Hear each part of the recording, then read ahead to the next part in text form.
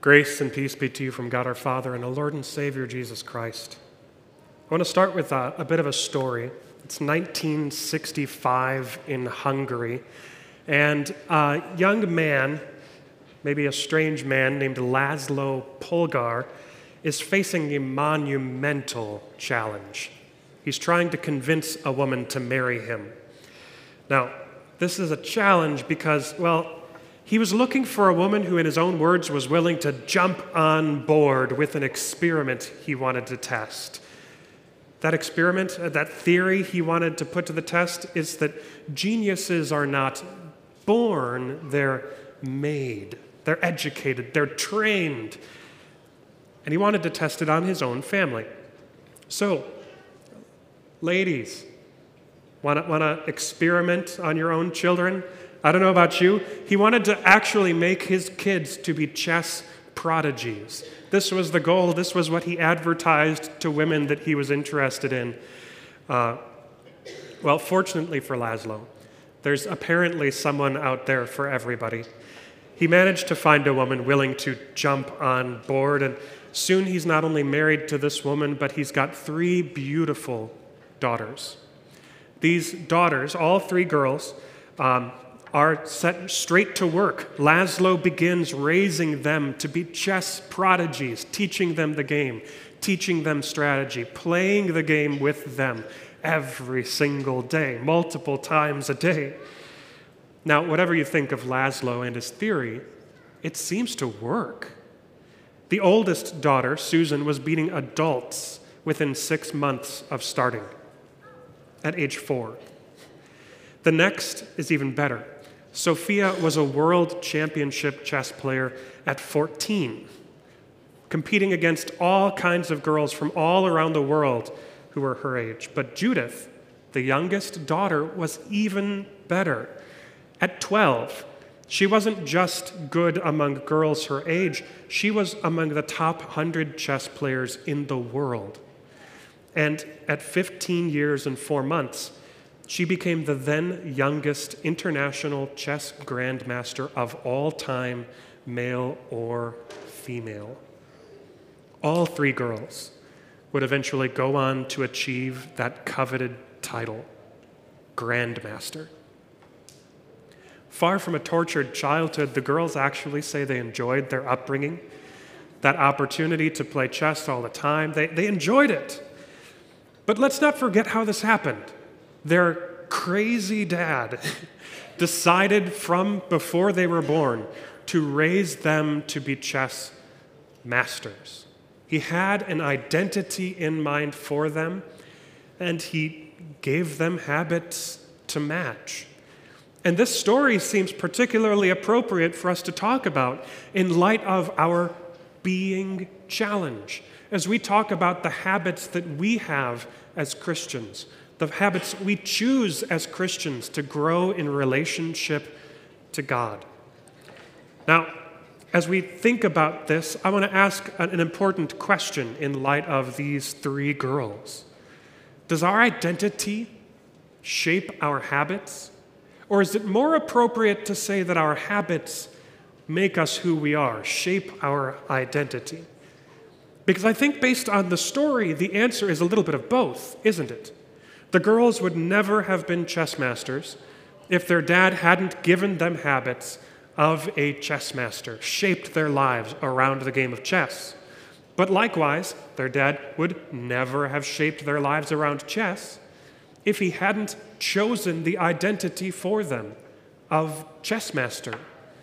Their identity shaped their habits shaped their identity, and I think it's true for us that the habits that we have chosen, each of us as individuals, come out of our identities, and then they shape who we are too. They shape our actions, they shape our desires, they shape our dreams. And as I say all of this, I can't help but think about my own kids, especially Theo. You might think I'm raising my son to be a pastor, and to a certain degree, there might be a ring of truth there. We read Bible stories often. We sing a hymn and say prayers every night before bed. He's a regular in Sunday school, Christian day school. He's always here in church, and I'm sure that he'll get his fair share of people expecting him to want to be a pastor when he grows up. But if I'm honest, the habits we've given Theo are more in line with him growing up to be a musician. He's taking piano lessons. We've bought him I don't know how many musical instruments. He sat on my lap weekly over there in choir as we had choir rehearsals for the first year or two of his life, and these things show. Not only does he have a rare and special gift called perfect pitch at this point in his life, but he understands music theory better than most adults. He at a Sunday school lesson recently, like 6 months ago probably at this point, told his Sunday school teacher, "Oh, I prefer that song in F major." And then at a piano lesson just this past week, he was asked to play a song, and he did, both hands, chords and all, and then he didn't like it in that key, so he transposed it on the fly without prompting, his own choice, into C major, and then he said, "Oh, I don't like that one either," so he transposed it into G major afterwards. And I was just sitting there with my mouth hanging open, and his piano teacher's mouth was hanging open. And did I mention he's 4 years old? It's crazy. But in our house, we foster this kind of learning. You might say, with a mom who's a music teacher and a dad who at one point in time majored in music in college, he has an identity around music. And I don't say all of this to brag, I promise. Just to ask again, do habits shape identity, or does identity shape our habits? And if the answer is really both, if it's a little of both and they inform each other, what habits are we choosing for our kids and for ourselves as Christians? Are we fostering that identity by our actions? Because I'm worried our answers to those questions are not very satisfying. That most dads today are more excited to go out in the backyard and toss the pigskin than they are to sit down with their kids and read the small catechism. I bet most of us enjoy many things more than studying Scripture, our focus today. And I don't think it's a controversial thing for me to say this, but I think it's true. So if we have Christian identity, why isn't it shaping us more in these ways? You know, when we were exploring options for our congregational study, weighing 8 different options or whatever, and we came to the being challenge, the pastors were really kind of worried. As much as we liked the study, people would hear, "Pastor wants us to pray more. Pastor wants us to read our Bible more. Pastor wants us to come to church. I've heard all of that. I can skip church for the next 6 weeks." We were worried that you'd tune out, that you wouldn't engage. And I'm glad that the majority of you have engaged, have bought the book. I like to think you're reading it too. But I'm very glad to see the response that we've had. But we were genuinely worried. And yet, as I've read the study myself, as I've done the daily challenges and done the workbook for myself, I've been so edified by the readings. So many things that Zach Zender says in this study are poignant and pointed and meaningful to our current culture. They're hitting me where I am, and I hope that's true for you too. But even as much as I appreciate it, I have to admit that when Friday rolled around this week, I said to myself, "Oh, I forgot to read yesterday." And then I looked in my book and I realized I had forgotten to read for 4 days straight. Maybe some of you can relate. But as I realized this and I scrutinized my habits and I thought about what we were attempting to do, I sat down and said to myself, "No, I'm going to catch up this time." I certainly didn't last year.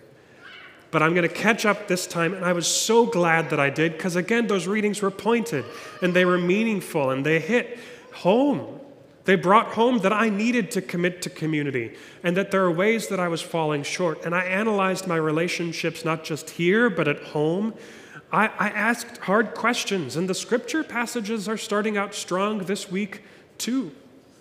If you relate to what I just said, please do consider catching up. Please do consider reading what you've missed. Each of those days has been good. But if you can't do that, if you don't have time, or if you can't bring yourself to know that when we're talking about habits, the best day to start is yesterday, or maybe 20 years ago. The second best day is today.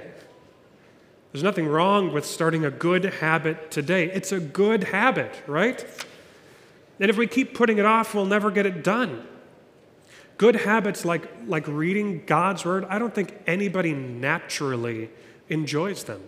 Exercising God's word, these things aren't naturally enjoyed. You learn to enjoy them. And if you out there have that love of God's word, if you read God's word and it's a habit for you every single day, please know that this is a precious gift of God. Please continue to foster it, embrace it, recognize that it is a gift of the Holy Spirit, and treasure that fact. But if you don't love it, if you read Adam begat and you say, oh, I can't do this again, you're not alone. You're not alone. The sin in you wants you not to read. The devil wants you not to read the scriptures, and it will give you every option, every excuse not to do so. Even lifelong Christians find this good habit difficult. But there's never a bad day to start. There's never a bad day to develop a love for the scriptures, to realize what's in the blessing that we have in this book. The disciples had to learn this. Jesus opened their mind to understand the scriptures, and until then had no idea the truth that they contained and all the promises therein. Martin Luther had to learn this. He dreaded reading the Bible because all he saw in it was a righteous God who was angry at him, until one day he found in that book a loving and gracious and wonderful good God. You are not alone if you struggle, but don't give up. For in that same book, we see a person who never needed to develop good habits, Jesus. Because the only time we see Jesus as a child, where is he? In the temple. In the temple, learning, studying the scriptures, exercising good habits. And even then, people are amazed at his understanding, his wisdom, his knowledge. He's talking with people, adults, and they're marveling at him. So, speaking of child prodigies, Jesus is a good example. But Jesus is not just a child prodigy of the Bible. Jesus is living out who he knows he is supposed to be.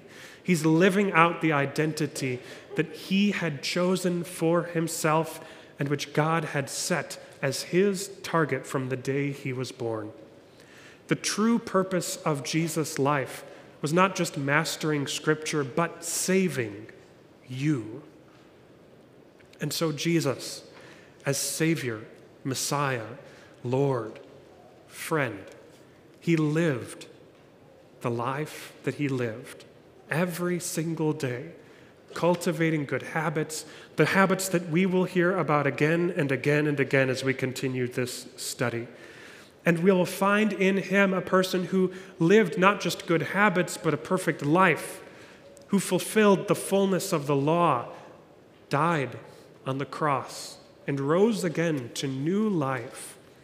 That whether we live perfect lives or not, whether we read our scriptures every single day or not, we can know with confidence that God has saved us.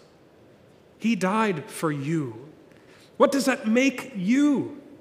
What identity does that mean you have? But a beloved, treasured child of God. So rest in all of these promises. Crack open that Bible to find out who he is and who you are as well. And may the peace of God, which passes all understanding, keep your hearts and minds in Christ Jesus our Lord. Amen. Please pray with me. Dear God, thank you for Jesus' dedication to the Scriptures. Help us to share that same dedication to your word, to the Bible, to reading it. And open our minds as we read them, just like you opened the minds of the disciples. Help us to see in these words who Jesus is, who we are, and to rest in all of the promises. Jesus Christ is our light, our strength, our song. He alone is our hope. And so we sing.